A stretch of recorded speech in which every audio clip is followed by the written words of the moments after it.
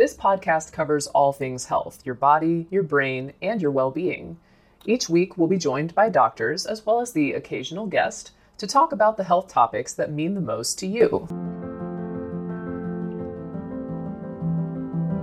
Another day is here, and you're ready for it. What to wear? Check. Breakfast, lunch, and dinner? Check. Planning for what's next and how to save for it? That's where Bank of America can help. For your financial to-dos, Bank of America has experts ready to help get you closer to your goals. Get started at one of our local financial centers or 24/7 in our mobile banking app.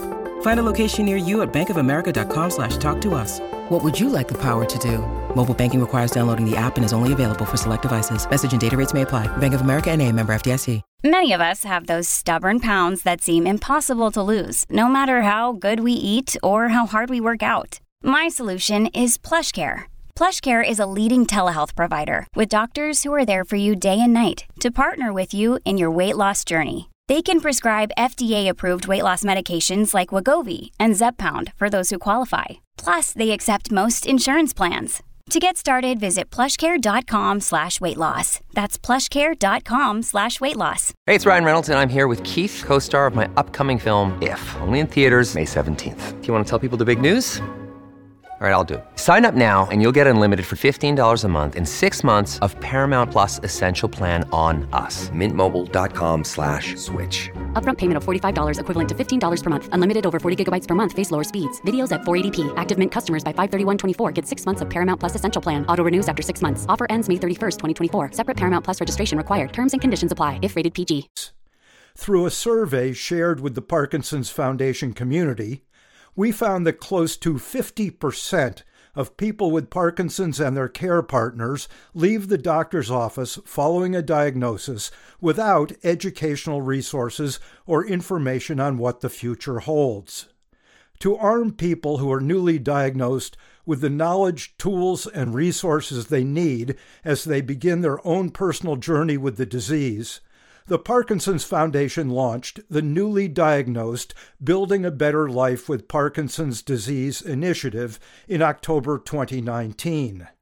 This is the first national initiative ever launched specifically targeting the needs and priorities for people newly diagnosed with PD.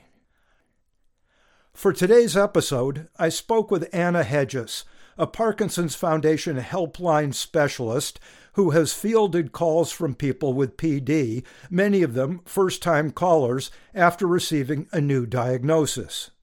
She describes some of the many questions people have asked and the kinds of resources the Foundation can provide. Gretchen Rossworm, now the chair of the People with Parkinson's Council at the Foundation, describes her path to getting a new Parkinson's diagnosis, how she came to terms with it, and how she found much-needed and comforting resources through the Foundation. Gretchen, we hear that for some people, a Parkinson's diagnosis is actually a relief.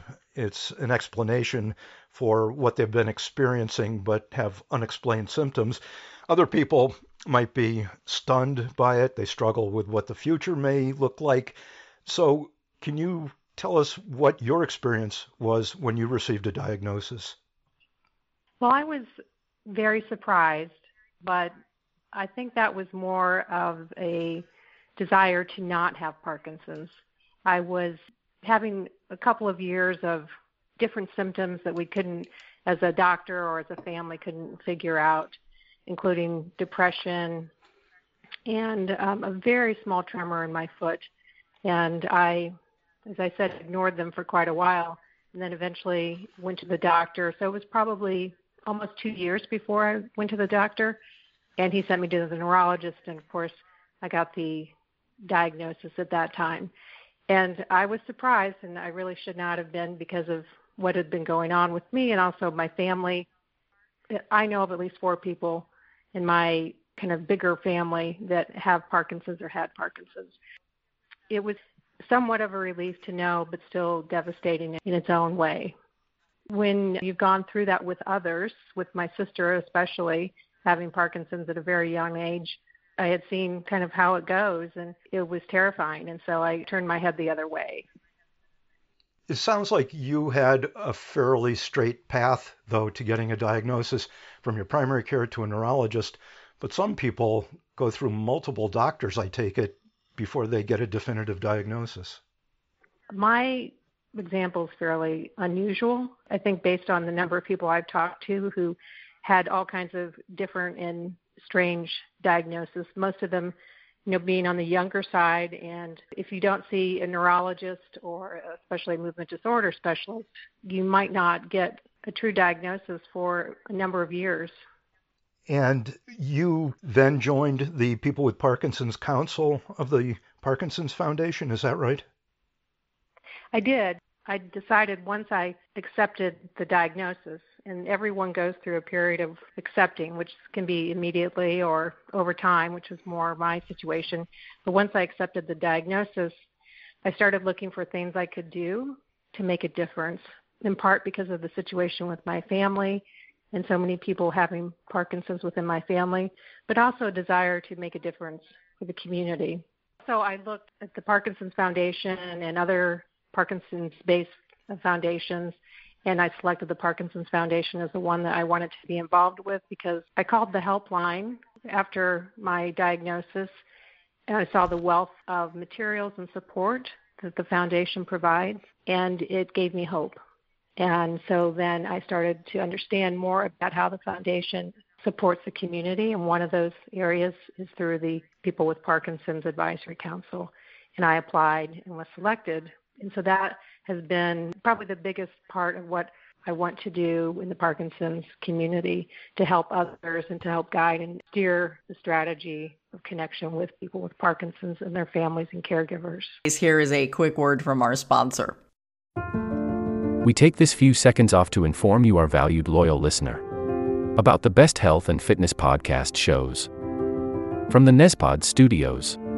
Join us as we give you the best of the best health and wellness updates you can rely on for the treatment of chronic health problems.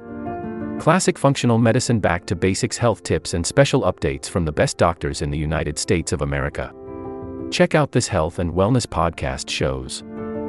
Explore Health Talk Weekly, Healthy Lifestyle Matters, Excellent Health Digest, Healthy and Free Daily, and last but not least, Weekly Health and Fitness Corner. Also, check out Nasty Boy CC, the truest story never told fiction podcast, for that real life on the go experience with the 27-year-old golden boy, who made our guest invite #1 list. He tells us about his story as it happens in real time and in real life. It's Nasty Boy CC, the truest story never told. Go get a load of that happiness, because happiness is healthy as we know it. Join us every week as we continue to provide you the best of health and fitness wellness updates from around the globe. Enjoy the show.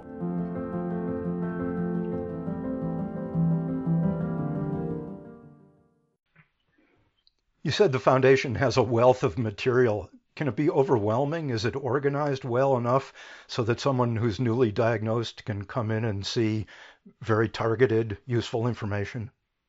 It's very helpful. I remember the first time I visited the foundation website, I was looking for information specifically about depression, and I found it right away. I actually ordered several books from the foundation, which were sent to me, and I can remember opening them up and reading them, and what a difference that made to me, because I didn't want to talk to other people about what was going on yet.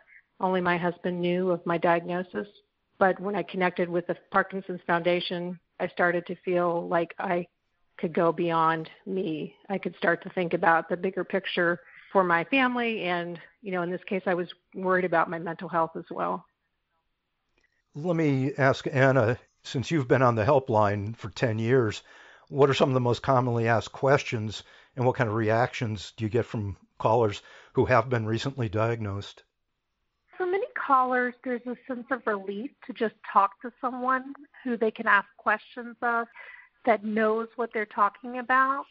So common questions include, is there a cure? Is there a way to slow or stop progression? What is the best diet? What's the best exercise? It's really interesting because we did a survey in 2019, and we found that nearly 50% of people diagnosed leave the doctor's office without any educational information. So the helpline and our newly diagnosed kit really helps fill that gap. There was nothing really before? Doctors would they have a brochure, or how did they deal with it? At our Centers of Excellence, hopefully we have a lot of materials that we spread to them and they're spreading out. But a lot of people go to just a general neurologist or maybe even just their primary care to get a diagnosis. And unfortunately, a lot of those doctors don't know about the great services that we have, and so they don't provide any information. I think a lot of the doctors just assume, well, they'll go on the internet and figure it out for themselves, and that's not really fair. And oftentimes they advise not going to the internet in general because you can get good information, questionable information, and probably bad information too, without some guidance. What's in this kit for newly diagnosed people?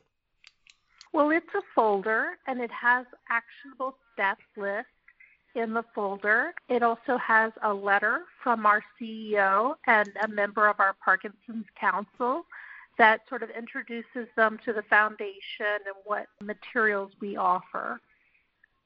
Gretchen, did you have other questions when you first got your diagnosis? You had mentioned mental health and depression was one aspect. Was there something or some things else that you were interested in? There were a lot of questions running through my mind. What I found is once I had the diagnosis, I wanted to understand more about the disease. One of the things I remember when I first started visiting the Parkinson's Foundation website, and after I had been diagnosed, I would read these feature stories about individuals and families who are living with Parkinson's. And it made me feel a relief there because I was connecting with people who felt like my people.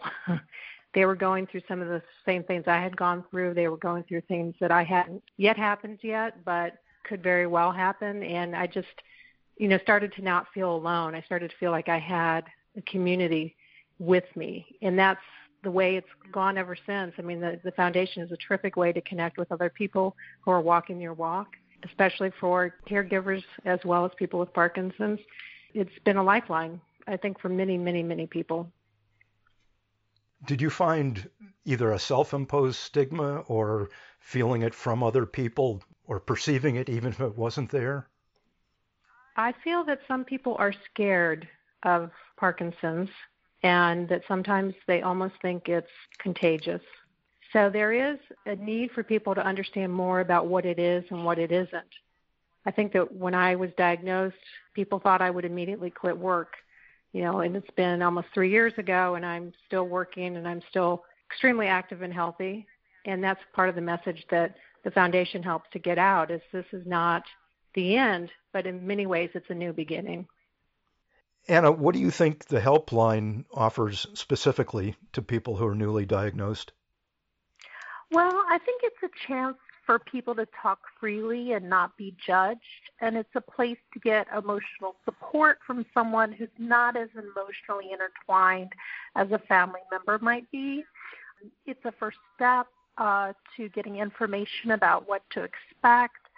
Some people, that are newly diagnosed may not feel comfortable going to an in-person support group, especially during COVID-19. So the helpline is a space to talk to someone who has an inkling of what they're going through.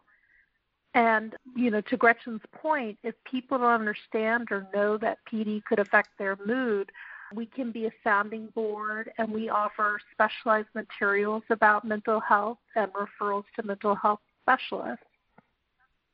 I suppose it's a way to sort of ease into the acceptance.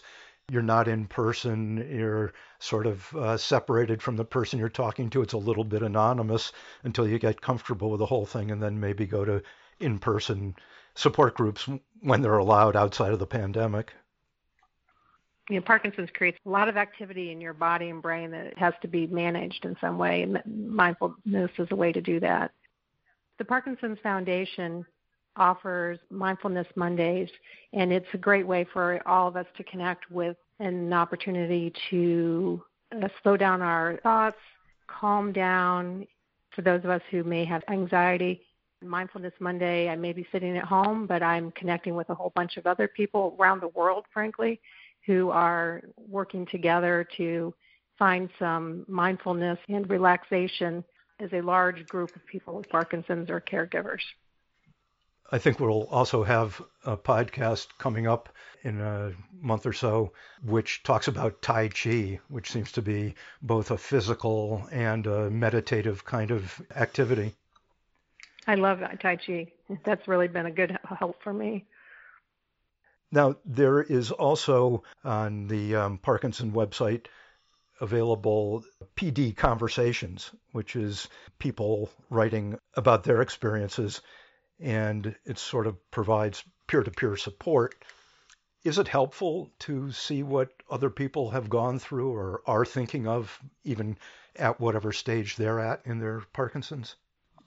I have found PD Conversations to be very interesting and also impactful because, as we said, everyone's walking down the walk of Parkinson's, but we all have a little bit different walk that we're taking. We may have different symptoms or different issues.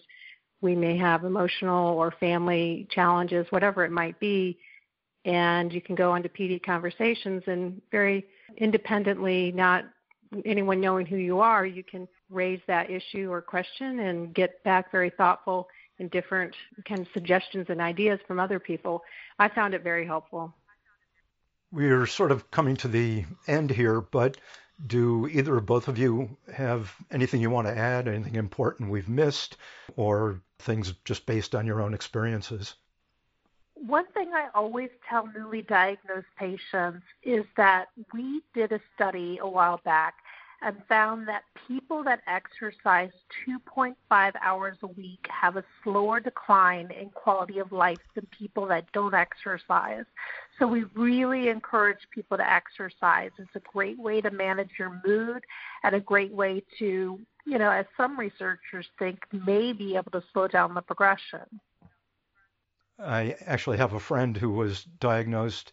He was getting stiffness in his arms. He eventually, not too long after, went on medication. He's now doing the speed bag an hour a day and saying his previously stiff arm is up to the speed of his other side. So he really got religion. He also has a boxing instructor once a week, and he's in good shape. That's great. Well, I really appreciate it. This was very informative. This will conclude the episode. Thanks for tuning in. If you like what you hear, please leave a comment and subscribe. Thank you.